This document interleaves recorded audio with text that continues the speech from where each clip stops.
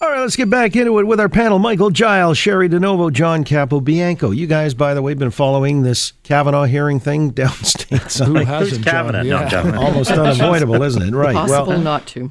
The latest installment is that, the Senate Judiciary Committee, the Republicans had the majority there, and they've decided to go forward and move this to a full Senate vote. But one of the Republican senators, Jeff Flake from Arizona, has suggested he would only give his support for that if it came to a 1-week FBI investigation. In other words, he thinks that a Supreme Court appointment should not be mishandled and believes the Senate should delay a full floor vote pending this FBI investigation. We ought to do what we can to make sure that we do all due diligence with a nomination this important. And I want to say that this committee has acted properly, and the chairman has bent over backwards to do investigations from this committee and to delay this vote in this committee for a week so that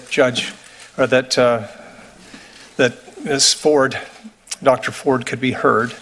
And she was yesterday. All right, so John Capobianco, let me ask you, will a 1-week delay for an FBI investigation yield anything of consequence? No, I don't think so, John. I think that 1-week investigation by the FBI, I just can't see it actually coming up with anything of significance. I think that I think the hearings and the fact that she was able to testify was obviously an important part of this. I think she was able to talk about her issues and what's happened. I think Judge Kavanaugh was able to at least respond and rebut in some way. So it was a very interesting way of looking at sort of this what was supposed to be sort of advise and consent counsel was more of an interrogation of some sort and became more of a judge and jury in some ways. But I think the judge was able to try to rebuild his credibility in a lot of ways by showing things like his schedule or his calendar back in the day, people that were around him in high school who said that they never saw him at this party. So there was a lot of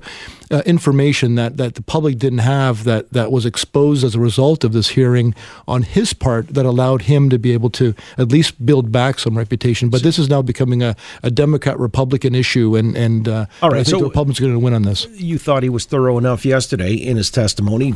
So what would be the point and purpose of a 1-week delay for an FBI investigation, if not just a sop to make it look like you're accommodating the Democrats? Well, I think, and I mentioned this, I think, last week, this whole notion of the FBI investigation, it's almost, and the whole thing actually is just, the whole thing has been an unbelievable demonstration of what, exactly is wrong with American politics and I guess politics elsewhere. But the FBI investigation will have one purpose. I said a week ago, they should just do it and get it out of the way.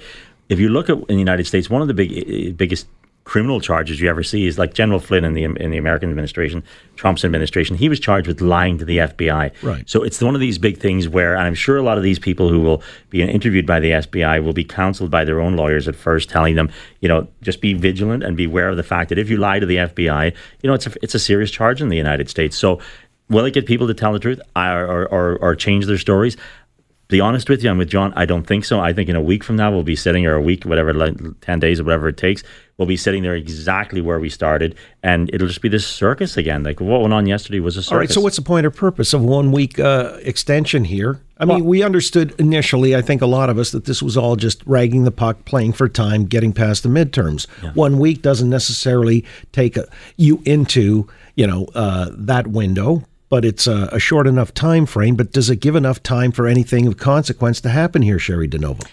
No, and I think you're right, John. It is a sop. I think what's really come through here is, there's a hashtag why I didn't report.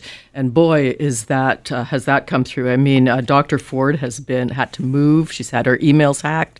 She's been threatened, had death threats. She's had to hire guards. And then she's put, on display. Like, it's clearly women seeing this. I think every woman everywhere who's had any experience of sexual assault is saying, no wonder women don't report. No wonder women don't come forward. And the great. So you believe her? You believe her unequivocally? Listen. Who knows? I think they should have been doing the FBI investigation from the beginning. Well, they did. They did 6 of them. FBI? Yes. Well, again, into his background checks. Well, background checks, but not into this incident. And when she came forward, they should have. You would have thought one of the 6 might have actually drilled down on this one. As he's made his way up the ladder in the justice system, he's been vetted. You would think that something of consequence might have surfaced. Again, this did not surface, and I think anybody listening to her testimony was moved by it, shocked by it, and thinks, what about his rebuttal?